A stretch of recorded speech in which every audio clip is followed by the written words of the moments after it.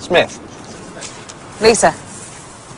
Hi. Hi. That's a marine psychologist or something. Did I get that right? No. It's marine ecology. Could you hold this a second? How long are you here for? I'm here 2 weeks. Oh, wonderful. Wonderful. Whereabouts are you staying? So, they're, dead. Dead? Oh, no, they're just sleeping. So what happened? Well, they're pilot whales. It happens with them from time to time, but no one really knows why. And what are all these deep cuts? Possible wounds from the rocks while being washed up here. But they didn't beach themselves? Oh, no. No, they died at sea. All of them. At once.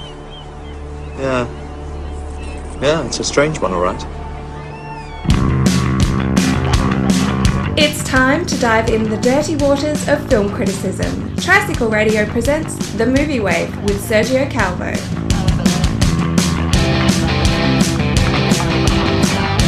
Hello and welcome to episode 24 of The Movie Wave. I'm here at the Edinburgh International Film Festival again with Susanna Marchant and George Sully. Hey. And this is another interview episode. This time we're gonna play the interview that Susanna recorded on the phone with John Wright, the director of monster comedy Grabbers. Susanna, tell me a little bit about Grabbers. Were you grabbing your seat when you while you were watching this film? Well, at first I have to apologize that it's a phone interview, but I actually had an interview booked with him here at the festival, right. But then a landslide prevented my train from getting into town. I was gutted. I was really, really gutted. But blame it on nature. Yeah, thankfully he agreed to a phone interview, so he was really lovely.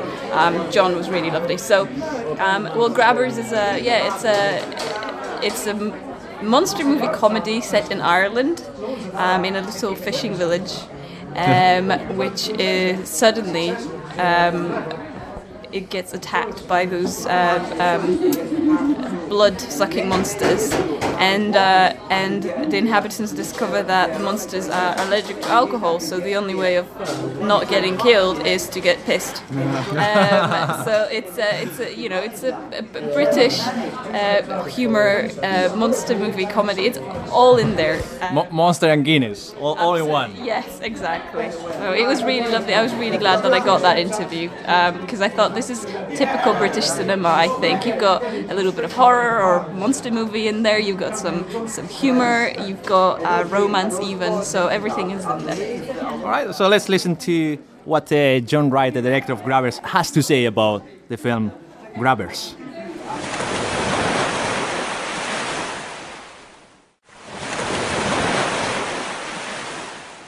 Your film Grabbers, it's a film written by Kevin Lehane. That's right.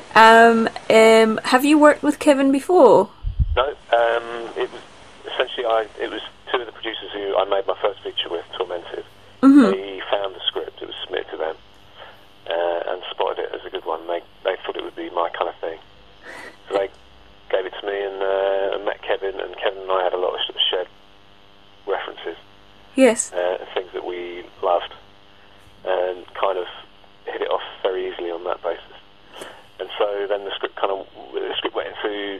went out to get finance, which happened relatively quickly, but it also went to development in terms of not so much changing the film, but getting it to work practically on the money that we had. Yeah.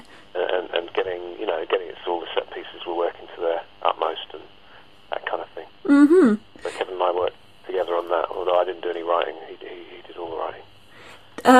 Yeah, worked very well, I think. Do you think you'll work together again? Well, he has hopes to. He's written a script which he intends for me to direct called Legend Has It, which is kind of a reimagining of Irish myths and legends. Oh.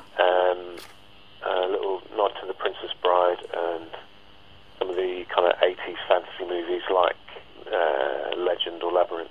Oh, lovely. So it's a fantastic script. We'll see how that progresses. It's not happening right now. Mm-hmm. Yeah. Okay. See how, but it's something special. So. Yeah. now Grabbers is a monster movie comedy. Yes. About I describe it. about a small fishing village in Ireland that is invaded by some blood-sucking monsters. It has monsters, it has romance, it has some big laughs in it, lots of alcohol. Yes. Would you say that maybe, I mean, obviously it is a comedy as well, but would you say that also is a bit of a nod towards the old school monster movies from the 80s? Absolutely, yeah. I mean, there's a school of thought that you kind of revisit the films that made a big impression on you as a teenager and just try and recreate, the magic that you experienced when you first watched those kind of films. And I think, yeah, absolutely, we were looking back affectionately to 80s monster movies and sort of mid to late 70s as well, so kind of movies like Jaws and Tremors and that kind of Gremlins and those kind of movies, the Amblin era. Going against, I suppose, modern trends, and it's a slow burn, and it takes a long time to reveal the monster in all its glory, and the monster's glimpsed rather than seen. Yes. And suggested often, and we take a long time to allow the audience to get to know the characters before we really start putting them through their paces and frightening the characters. Yes. So hopefully by the time Jeopardy kicks into gear and you feel like the characters are in danger, that you care about them and you don't want anything to happen to them. Mm-hmm. So yeah, I think all of that is a little bit old-fashioned. I think the pace of the editing at times is, like, it's a contemporary-looking movie and feeling movie. It's, the edit is probably a little bit slow by modern standards. We give the characters room to breathe and allow them, we have shots of people thinking. Yes. Which are kind of a no-no in a modern movie. And something I always love about late 70s, 80s movies is you have a shot of a character and instinctively you know what's going through their head, although you could never articulate it. Yes. You could never turn to somebody and say, I think he just thought that, but you intuitively know what they've been thinking. Mm. So there's a lot of that, Although you did seem to go a little bit against the theory that the longer you keep your monster hidden, the scarier the film is. Yeah. So I thought, is it just to make sure that everybody knew this is a monster movie comedy, not a horror comedy? No, it's, if you actually get your stopwatch and the moment where it's first revealed, where the female is first revealed, and the moment where the male is first revealed, it's actually quite late in the film. I mean, compared to the average modern movie, it's way, way, way later. And I think that's a good sign, because obviously you're enjoying yourself and you weren't looking at your watch too often. But I'd say this is pretty late on. Your budget wasn't massive. I mean, it was considerably larger than what you had for Tormented. It was, yeah. But it wasn't massive, yet you chose to hire one of the best designers when it came to creature effects and VFX. Was that because you thought, this is what I'm not going to be skimping on, this is very important? It was partly that. It was partly that Paddy Easton, the visual effects supervisor, is a friend of mine, and he loved the script, loved the idea, wanted to work with me. So they didn't do it at top price, shall we say. But they gave it their all, So I think what I felt was, if you watch a movie like, for example, the Clash of the Titans remake, yes, some of the effects in that are just jaw-droppingly brilliant, and some of the effects in that are quite poor, and it's very much a patchwork of effects. And if you then go to the role at the end, and it tends to be 6, 7, 8, 9, 10 visual effects companies all around the world, and hundreds of thousands of people, and you don't know who's done what. There's no real sense of who's done what, so you can't attribute praise or blame. And so one of the things that I was quite keen on was to have one company do all the visual effects. Because it's not such a big movie, and we're not on such a tight turnaround that we need to divide it amongst all the visual effects houses in London. Yeah. We had one small boutique company, and I sort of felt if we did that, and they were really passionate about the project, which they were, that they would see it almost as a kind of calling card, and would, everybody would know when they saw Monster and Grabbers that it was Invisible, the company, yes, who did the designs and who made those monsters. So there was kind of a lot at stake for them, I felt, and that was quite a hard battle to win, because there's lots of cheaper options in the world today. Yes. And there's lots of countries all around the world, who will do your visual effects for less. But I stuck to my guns on that, and I think that paid off, because I think in the end, Invisible were willing to go the distance and go above and beyond the Call of Duty to make it look good in a way that maybe another company might not have been. Yes. Yeah. Although your budget, do you think your budget was larger than Tormented because of the success of Tormented? Yeah, absolutely, unquestionably. and I think a lot of people looked at Tormented and thought it looked like a lot more than it cost.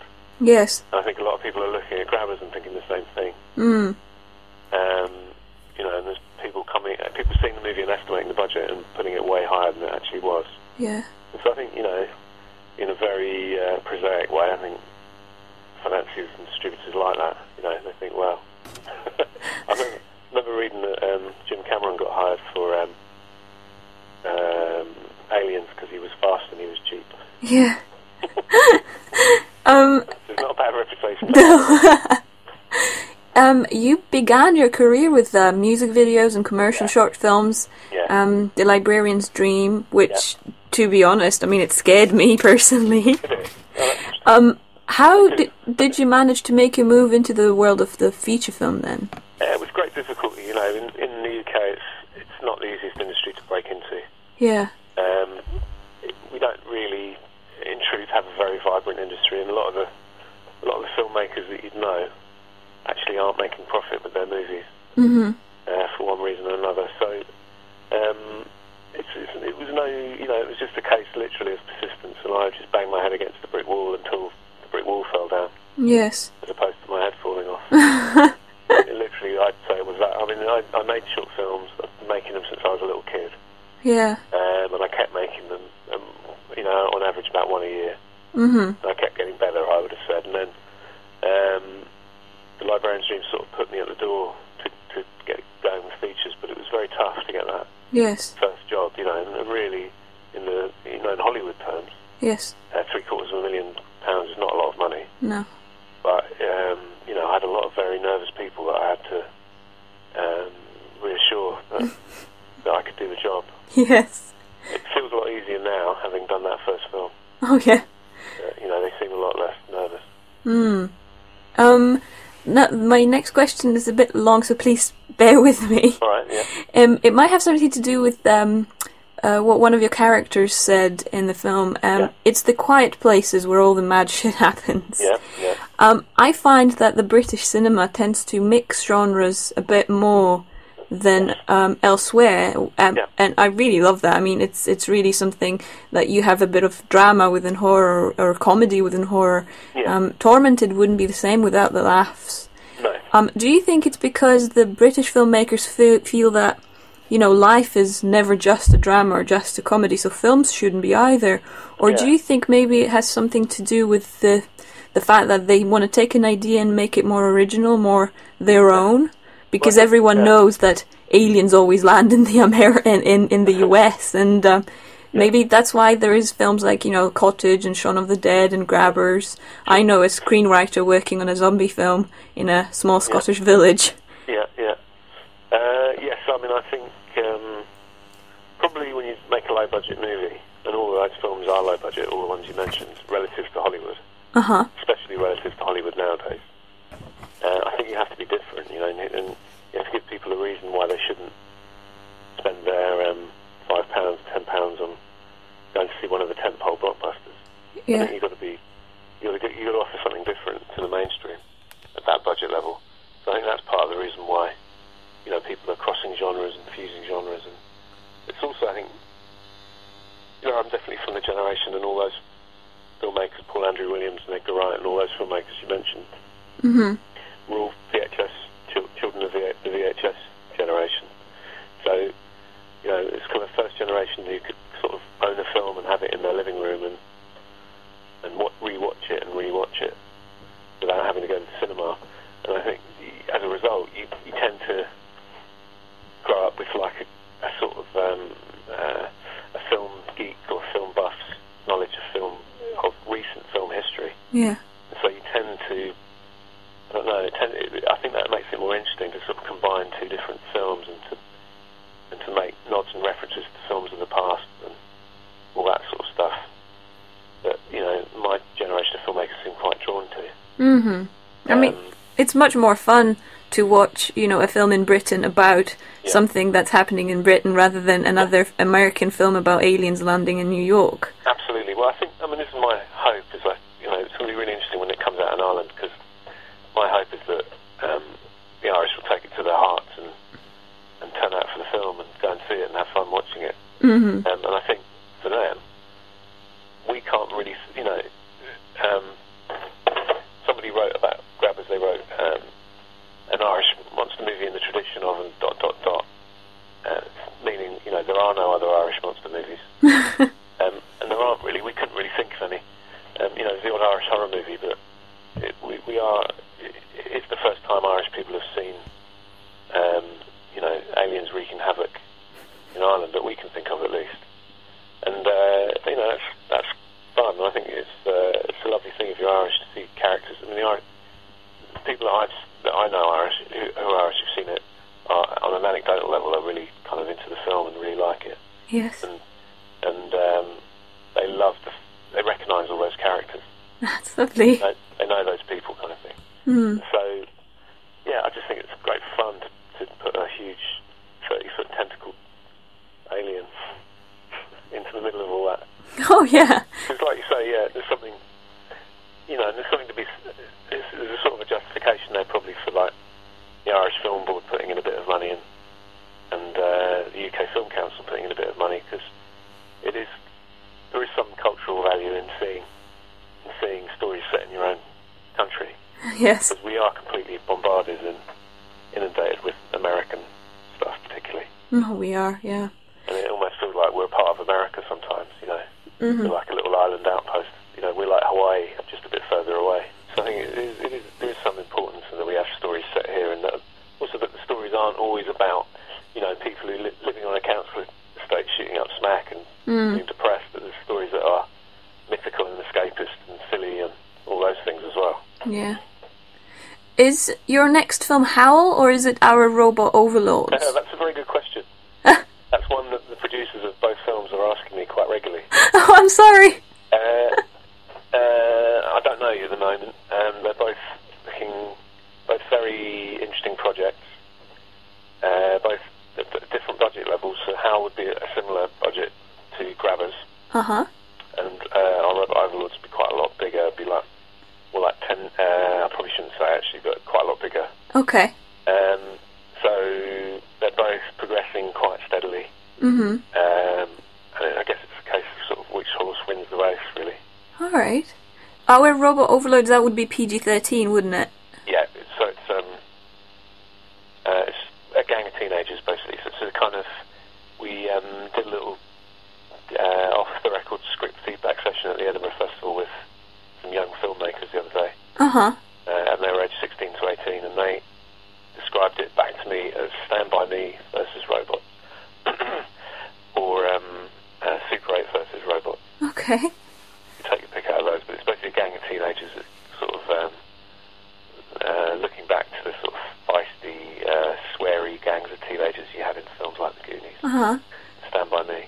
And Howl would be about werewolves? Howl is a commuter train that stalls in a forest and is invaded by werewolves looking for an alpha male to lead their pack. Oh, they both sound really wonderful. Yes, they are. I mean, they're both quite different, both very good script. Howl would be a departure for me because it would be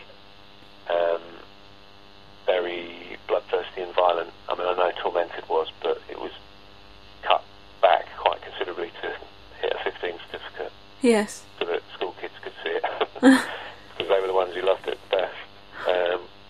But Howl would be like a horror. Mm. Not disturbing or in the kind of the torture porn sort of zone at all. Yes. Very violent. Okay. Yeah. I know that. I mean, it sounds really lovely. So I will definitely Good. look for them. I know that just like me, you're a fan of fantasy and science fiction and graphic novels.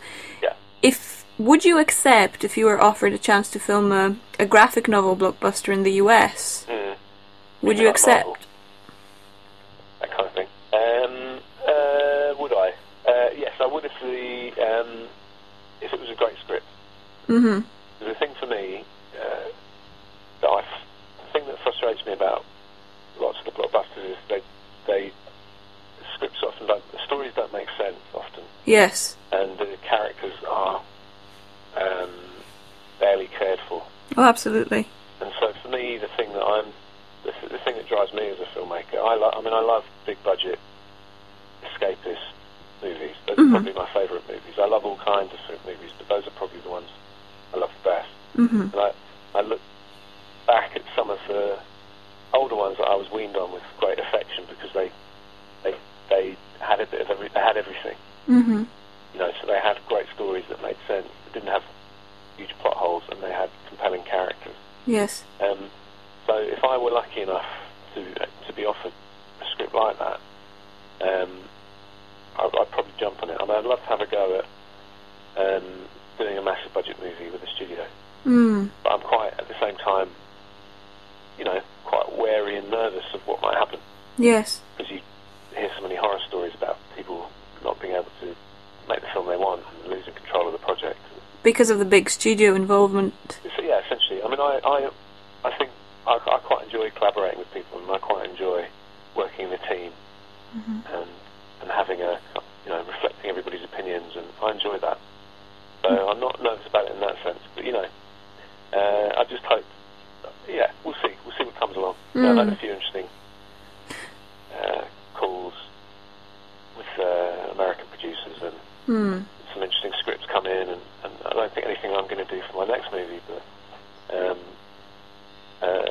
yeah. Okay. Sooner or later, that's probably going to become possible one way or another. Now, personally, I got interested in films when I was really small, and my dad would take us away for a holiday, and he was the one that introduced me to Star Wars and Indiana Jones, and it just blew my mind when I was a small child, and it just kind of it instilled this bug in me. What was it for you? I was 11, I think, and I had a friend called Akio Ito, who's from Japan, and he and I went to see Raiders of the Lost Ark, and it just completely turned my head. I thought I was transported through the experience, and so it was complete escapism and sort of pleasure. Yes. And then I came out and I said that was the best film I'd ever seen, and that's kind of where I picked up a camera. Not long after that, I borrowed a rich friend's camera. Indiana Jones changed lives. It did. Raiders of the Lost Ark did, certainly. Yeah, it changed my life. I mean, the reason, but in a similar vein to you, my dad, my mum and dad wanted me to have a sensible job and do, go and work in the city and be a stockbroker or something. Yeah. And they, but what was considered fun in our house was watching movies. And my dad used to sit me down and he'd say, right, I'm going to show you, we're going to watch this film, and he'd sort of give me his little potted version of why it was really good. And we'd sit down and watch it on a Sunday afternoon. And, or on Christmas Day or whatever. Yes. And I think that's probably the experience I'm trying to recapture as a filmmaker, is that sort of Christmas Day movie, whether it's the late night one after the kids have gone to bed, or one that you watch in the afternoon with the whole family. Yeah. That kind of magical escapist movie, probably scored by John Williams. Yeah. I think that's what I'm after, because the film's always fun for my dad. Yeah. So everything else seems, serious and materialistic, and the films were about having that pleasure. But they do say that. They say the things that you, with your kids, it's the things that are fun for them that are the things that they end up getting into. Yes. Yeah. So would you have any advice for young filmmakers? God. Sorry.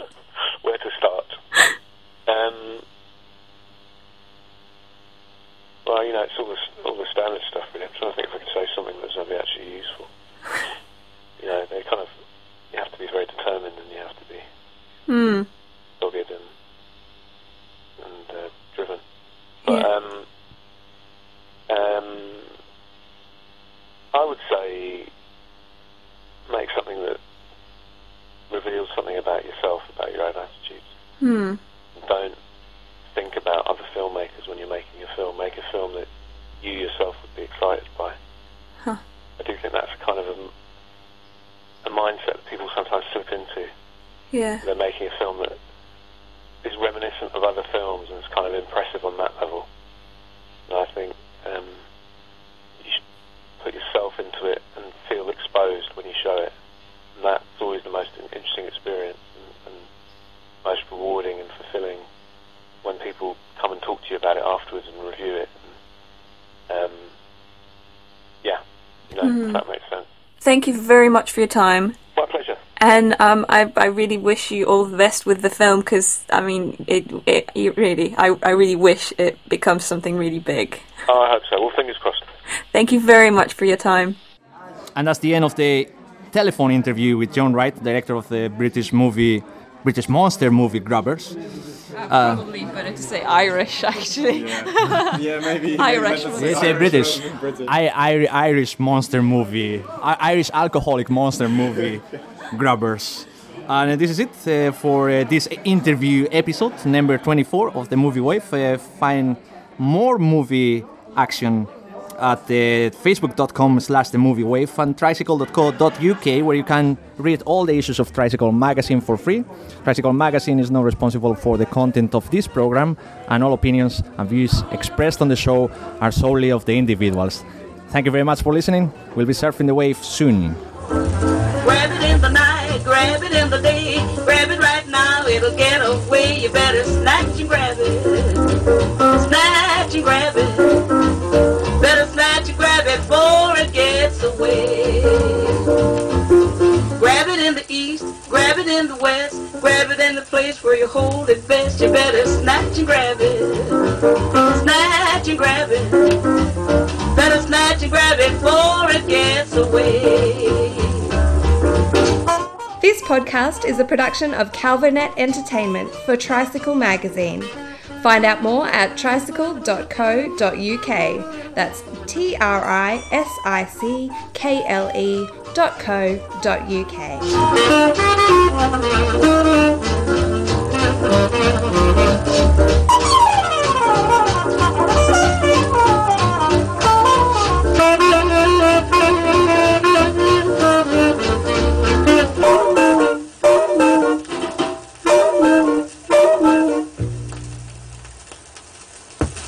They're dead. Dead? Oh, no, they're just sleeping.